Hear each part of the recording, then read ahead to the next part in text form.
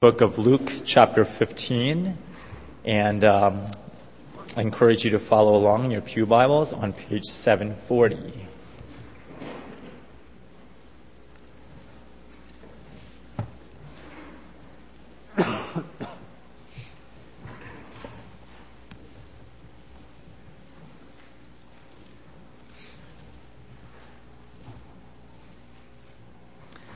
Luke chapter 15, verse 11.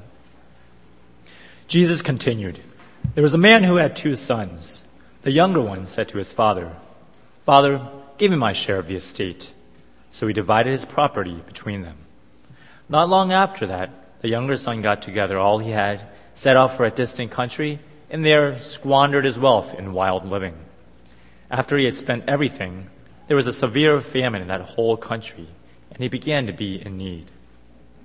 So he went and hired himself out to a citizen of that country, who sent him to his fields to feed pigs. He longed to fill his stomach with the pods that the pigs were eating, but no one gave him anything. When he came to his senses, he said, 'How many of my father's hired men have food to spare, and here I am starving to death? I will set out and go back to my father and say to him, Father, I have sinned against heaven and against you. I am no longer worthy to be called your son. Make me like one of your hired men.' So he got up and went to his father. But while he was still a long way off, his father saw him and was filled with compassion for him. He ran to his son, threw his arms around him, and kissed him. The son said to him, 'Father, I have sinned against heaven and against you. I am no longer worthy to be called your son.' But the father said to his servants, 'Quick, bring the best robe and put it on him. Put a ring on his finger and sandals on his feet. Bring the fattened calf and kill it. Let's have a feast and celebrate, for this son of mine was dead and is alive again. He was lost and is found.' So they began to celebrate." This is the word of God.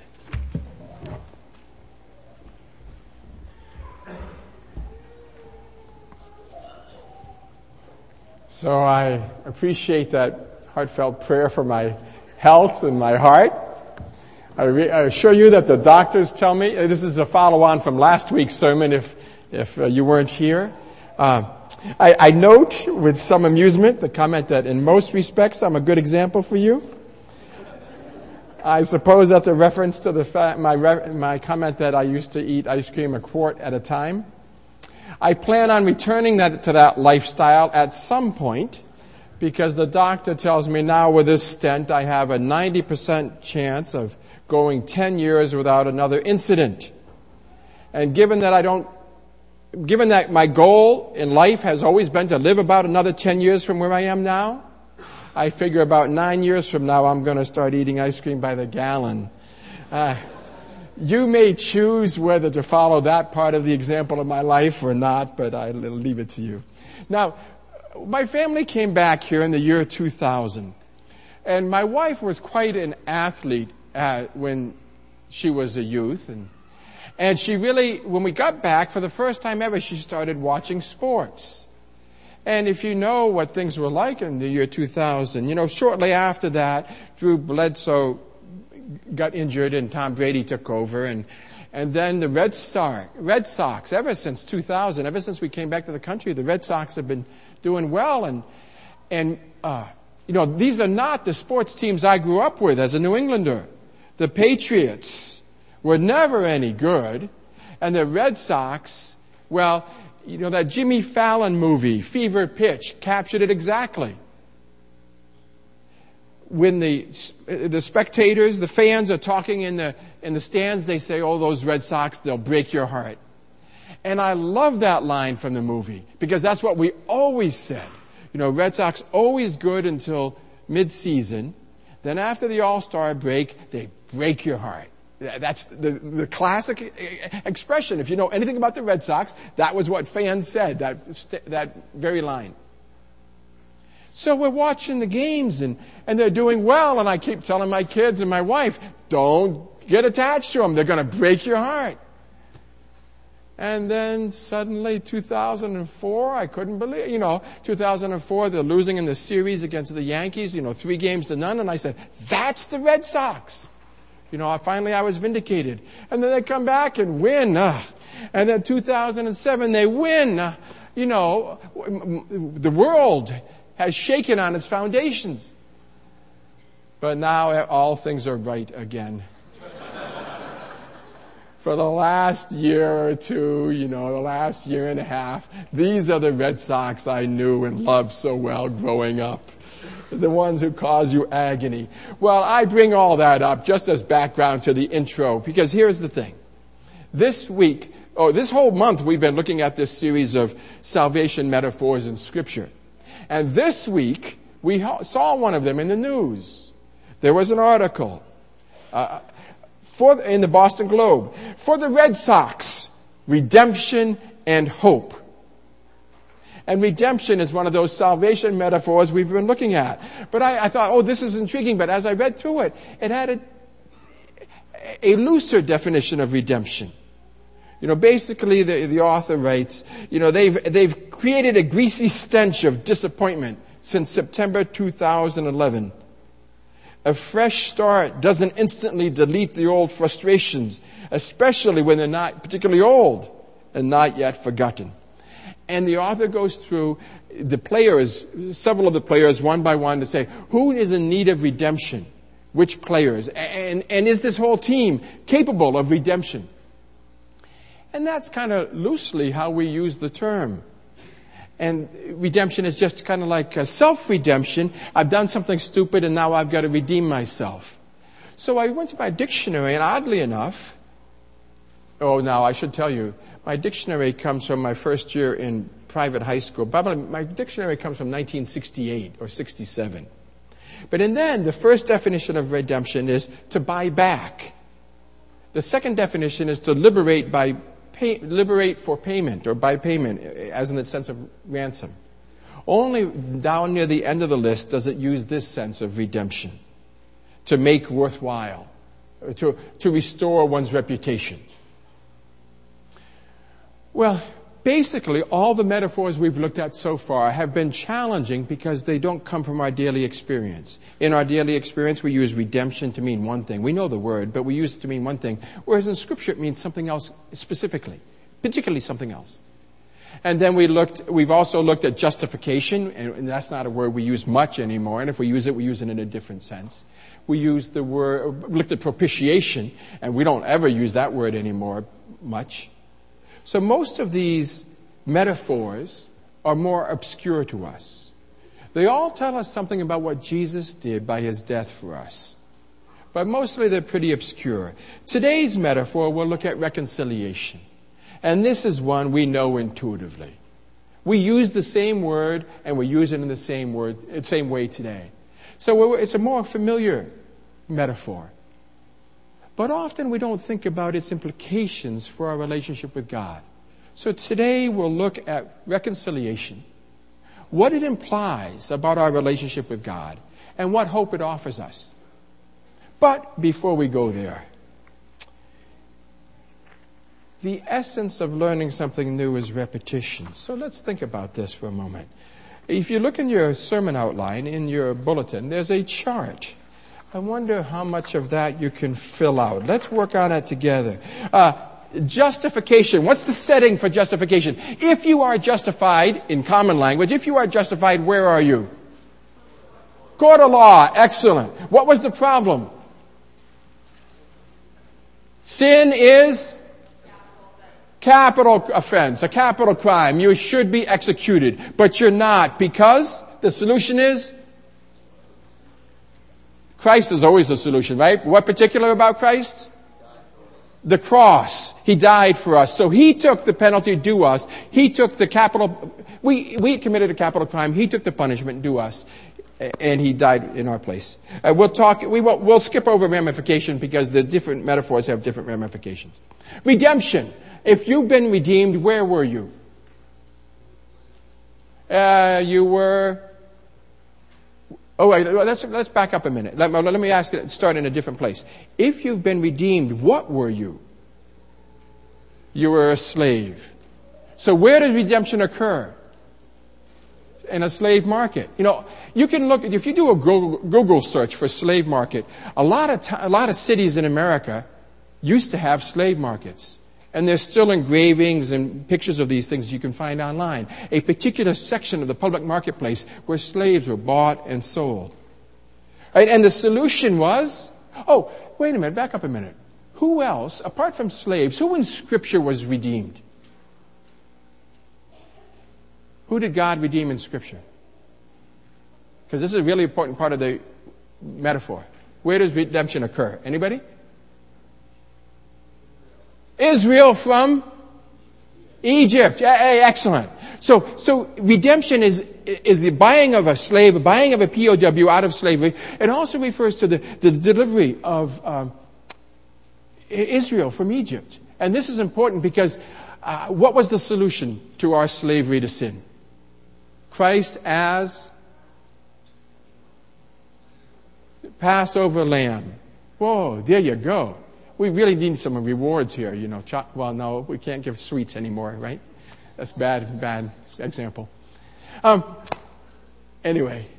Yeah. So basically the Passover lamb, how did God deliver Israel from Egypt? The Passover was slain and the blood protected the Israelites, and God saved them through the death of the firstborn and brought them out. And Jesus is the Passover lamb whose death saves us from execution and then delivers us out of condemnation.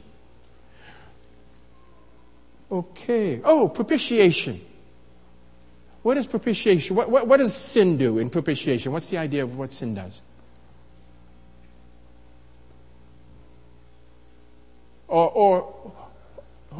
me rephrase the question. Who ever needs propitiating? Okay, a king could? Under what circumstances? When we're propitiating, what are we doing? Okay, we're appeasing. Any time there's propitiation going on, what you've got is a king, a ruler, you've got a God who's violently angry. And the old metaphor from the old movies I illustrated it with is, the whole idea of a volcano, and the volcano is a nature god, and the idea that the volcano is erupting because the gods are angry, and so you throw a young teenage girl into the volcano, and somehow that appeases the god, and the volcano calms down. What you have is the notion here of God's anger towards sin. And then Jesus dies and takes away. He slates God's wrath. He takes away God's anger toward us. So all of these metaphors have a particular meaning. Now, reconciliation is a bit different. It's different because it's easier for us to understand. Who needs to be reconciled today? I mean, you don't even need me to tell you this part of it. It's so straightforward. When do you have reconciliation today? A broken relationship. So reconciliation is something we commonly experience. You've got a broken relationship, and then you reconcile two friends, you reconcile a father and a son, you reconcile family members or friends who've broken off the relationship. It's different. It presupposes, first of all, you have a relationship to begin with. And then that relationship is broken. And now you're at enmity with each other. You're in conflict with each other. And then then that relationship somebody has to intervene and help restore that relationship. It's the restoration of a broken relationship. And so this metaphor seems a lot easier for us because it happens. We have parents and children that are at odds and need to be reconciled. We have broken relationship between friends, and we can either turn our back and walk away forever, or maybe we can try and figure out some way to be reconciled. And this is the metaphor of reconciliation. So it's familiar to us from our daily lives and our daily experiences. And it's familiar to us from Scripture. You see, we saw from the Scripture reading the story of the prodigal son. Now, if you read that story in context, the main point of that story is something else. But if we just read a piece of that story, and we often misconstrue the story because the story is really not about the younger son and the father and the reconciliation between them. That's not really the point of the story. But for the purposes of today, all I want to do is illustrate the notion of reconciliation, and that story does it well. What you have is a young son raised in his family, and finally he wants to get his independence. And so he says to his father, you know that money you're going to give me when you die? I can't wait until you die. I want that money now. So that already breaks the relationship. This is incredibly rude to say to anybody today, let alone in that age. I want that money now. And so the youngest son gets that money, and then he uses it to go out of state, go out of country, and live a wild life. And then finally, when he's living in just deplorable circumstances, it talks about him eating the food that was for the pigs. Now, this doesn't mean much to us, but Jews looked at pigs as, Jews would not eat pork, right? Pigs were dirty animals. And eating pig food, it's just no lower form of life. So this fella hits rock bottom. He goes below bottom. He's living among Gentiles. He's eating food that, he can't even eat pigs, and now he's eating pig food. And then he comes to his senses. And he says, I can live better if I go back home. So he comes to his senses and he says, look, I know my father might not forgive me. All I got to do is I'll just offer to be his worker, his hired hand. I'll offer to be his farm hand. I'll work for minimum wage. And so he went back and as he approached. And this is a metaphor for our human relationship. Now we have to be careful how we apply this. This is a metaphor for the human relationship with God. It says by nature, God created us. And originally, we had a relationship with God. And then either because we wanted to be independent and we went our own way, or we ignored God, or we lived in ways that God forbids, that are repulsive to God, we walked away. We alienated ourselves from God. And this is a picture, the prodigal son, the younger son, is a picture of how we alienate, or human beings have alienated themselves from God. Not we as Christians, but we as humans have alienated ourselves from God. And Jesus is telling this story as an example for his hearers. Come back. Notice the context for the story. Luke chapter 15, 1 and 2. Jesus was eating with people that were outcasts in their society, people that were considered antisocial, sinful, tax collectors, and sinners, a class of people that were despised because they cooperated with the foreign government, because of their moral behavior, whatever it is. These were people that were despised because they didn't live holy lifestyles. And Jesus is welcoming them to God. And those who were virtuous people looked at him and said, this man can't be holy because he's associating with people that are not holy. He's inviting disrespectful people, disreputable people back into the presence of God. He's inviting people that aren't holy or aren't virtuous to have a relationship with God. This guy can't be holy. And Jesus is trying to send a message. We're alienated as human beings, we're alienated from God. But God's inviting us. Come back. And it's more than an invitation. Because in that story, as the young man comes to his senses and he starts on his way back, the story doesn't resolve when he finally reaches home. The story resolves before he reaches home. Because the father in the story is looking out, scanning the horizon, looking for that son. He doesn't wait for the son to come back. And the son never has to say, oh, I'll just be your hired hand. I don't have to be your son anymore. I know I don't deserve to be your son. I'll be your hired hand and I'll just work for you. The son doesn't have to say that. Because the father calls for a big party to celebrate. And so the message of the story is that yes, human beings are alienated from God. But you see how this is a softer image than what we've seen before. In this story, the father's not angry. He's longing.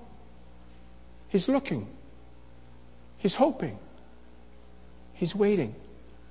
And as soon as he sees that son and recognizes his body shape, his gait as he walks toward home, the father runs out.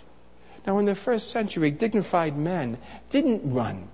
They wore robes. You don't run in a robe. And the man grabs up his robes and he runs out to see his son. And he embraces him. You see how this metaphor adds a softer dimension to the ones we've been looking at so far. The reason that the New Testament uses so many different metaphors, somebody observed, commented, all these metaphors are talking about the same thing. Oh, yeah. They're all talking about the same thing. They're all talking about the problem that sin creates in our life. They're all talking about the solution that Jesus brings to our life in our relationship with God. They're all different ways of looking at that same thing. But why different ways? See, no one single metaphor can tell us every dimension of the problem posed by sin or of the solution presented by Jesus. So every one of them shines a different light on this relationship.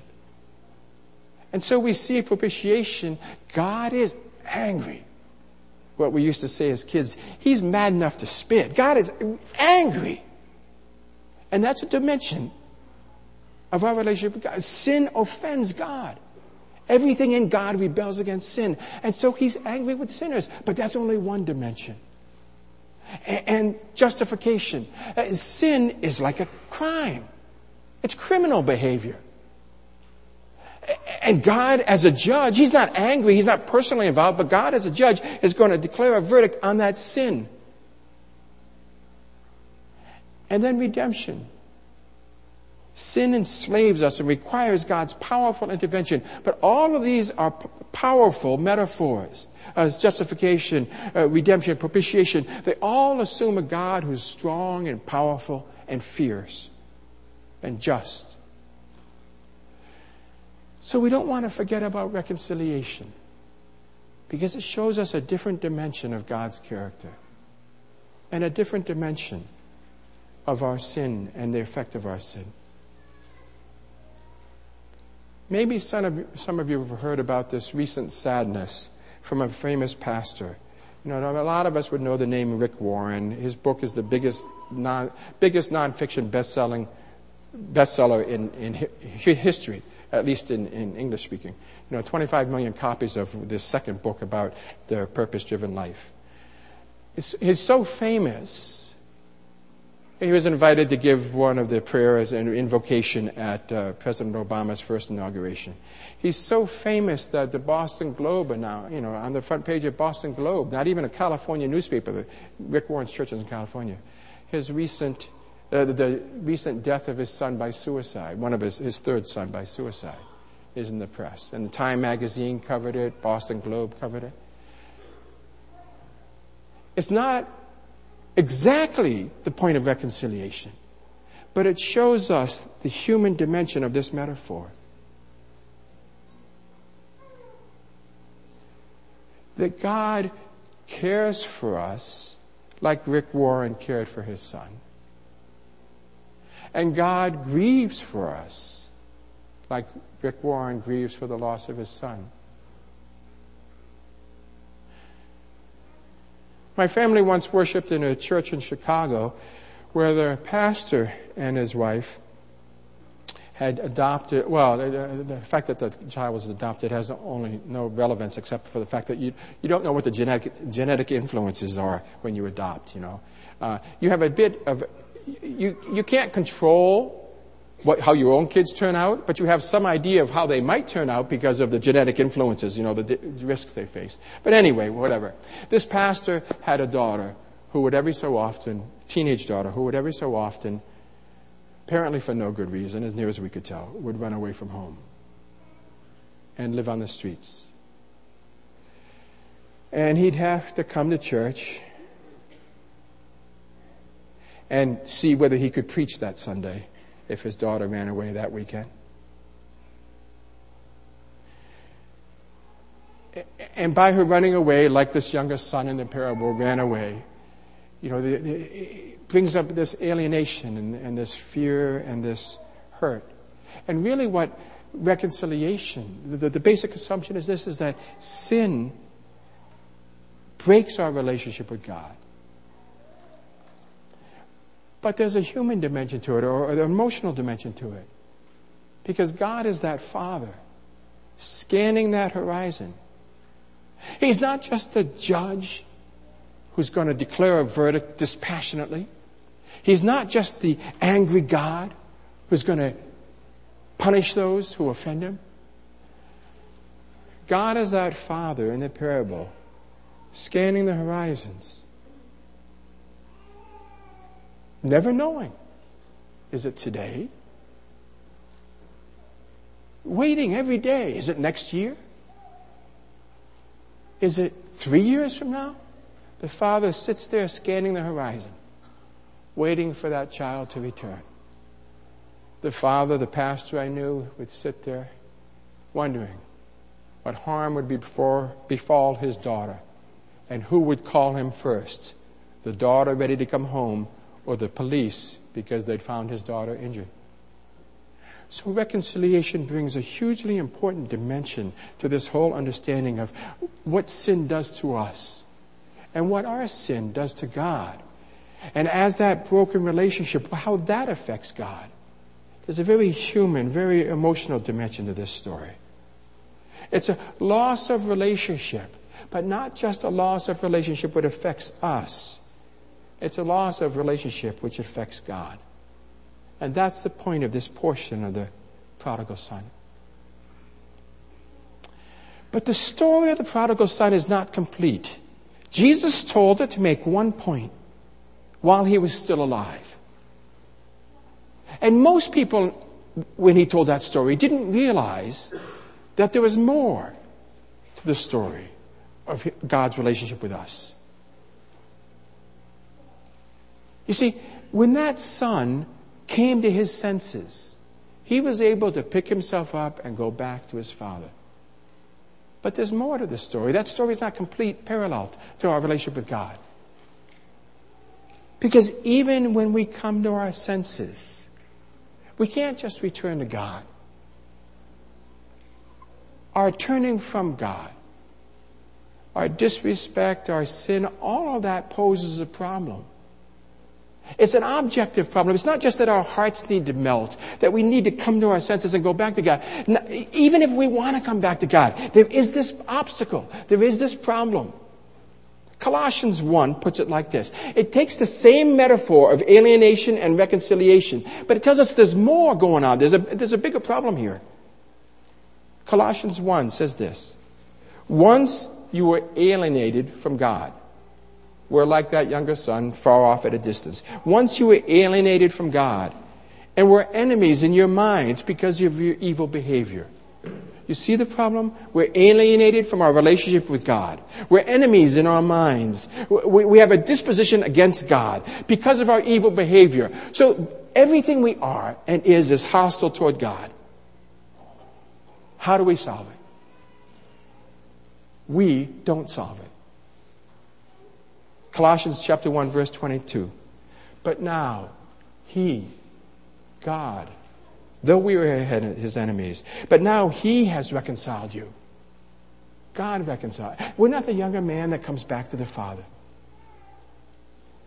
We're the younger man alienated. But now in this story, in the actual version, it's the Father who comes to us.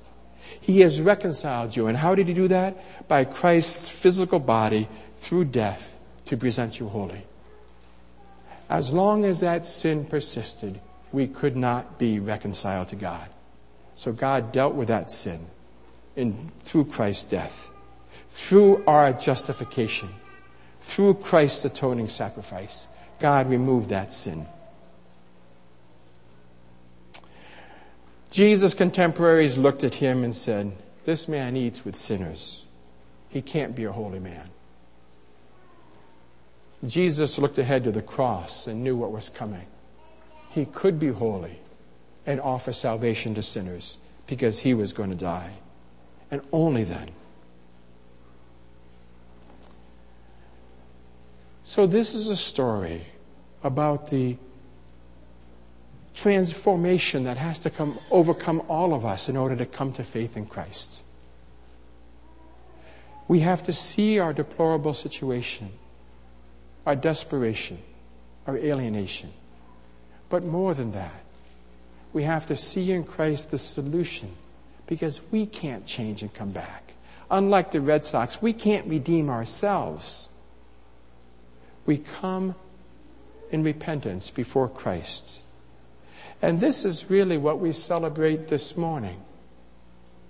That Christ has given His life to redeem us.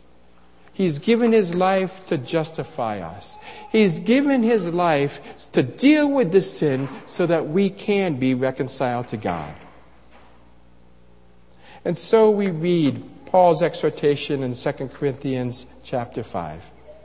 All of this is from God. It's not our invention. It's not our initiative. It's not our doing. 2 Corinthians chapter 5. All of this is from God, who reconciled us to Himself through Christ and gave us the ministry of reconciliation. That God was reconciling the world to Himself in Christ, not counting people's sin against them. This is what reconciliation is. That God reached out to His enemies, sent His Son to die for His enemies and take away their sin, so that we could become His friends, so that we could be reconciled to Him.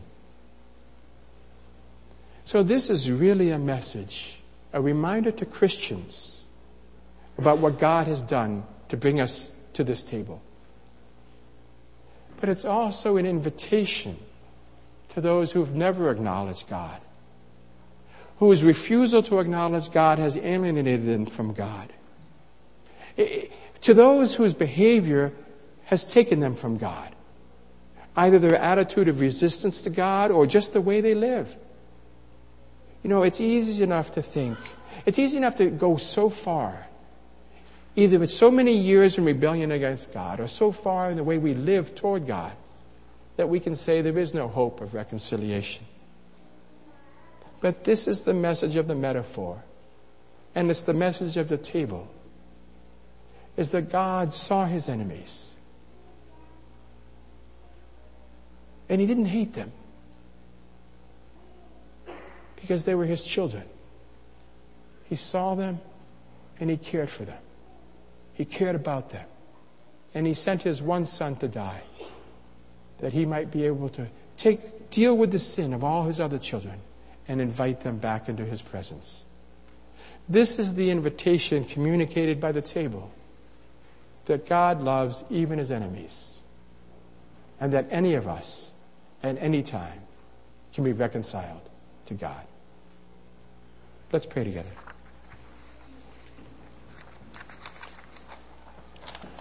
Father,